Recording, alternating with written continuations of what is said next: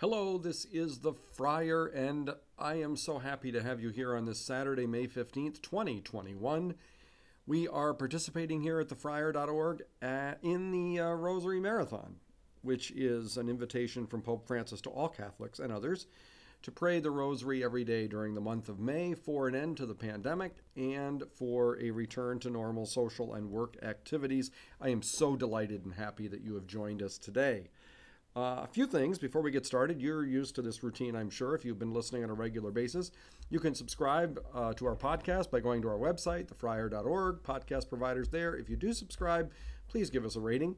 Secondly, you can subscribe to our newsletter by putting your email address in the form at the top of the page at thefriar.org. And I'm encouraging you this week just to invite someone who isn't listening to these podcasts or praying with us that you think might enjoy doing so. The story in the Gospel of Luke about the Good Samaritan starts with a question: who is my neighbor? The Bible is filled with admonitions and invitations to be kind to strangers. The Gospel of Matthew tells us to welcome Jesus, the stranger. The book of Exodus warns Israel not to oppress foreigners. The book of Leviticus encourages us to make no distinction between the foreigner and the native born. And yet, today, the situation concerning refugees, migrants, and displaced persons is still serious.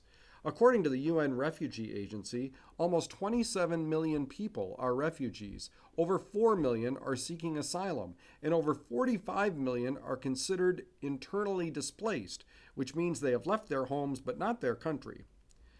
They often suffer just as much as refugees who do leave their country.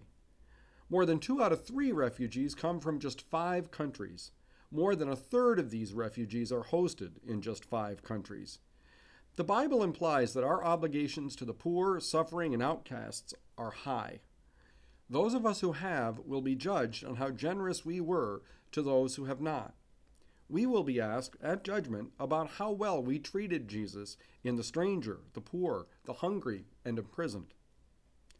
And yet we know that it is rarely the case the poor are treated well.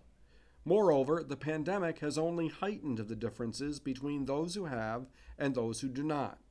We see it in the level of care and treatment, we see it in vaccine distribution, and we see it in economic impact.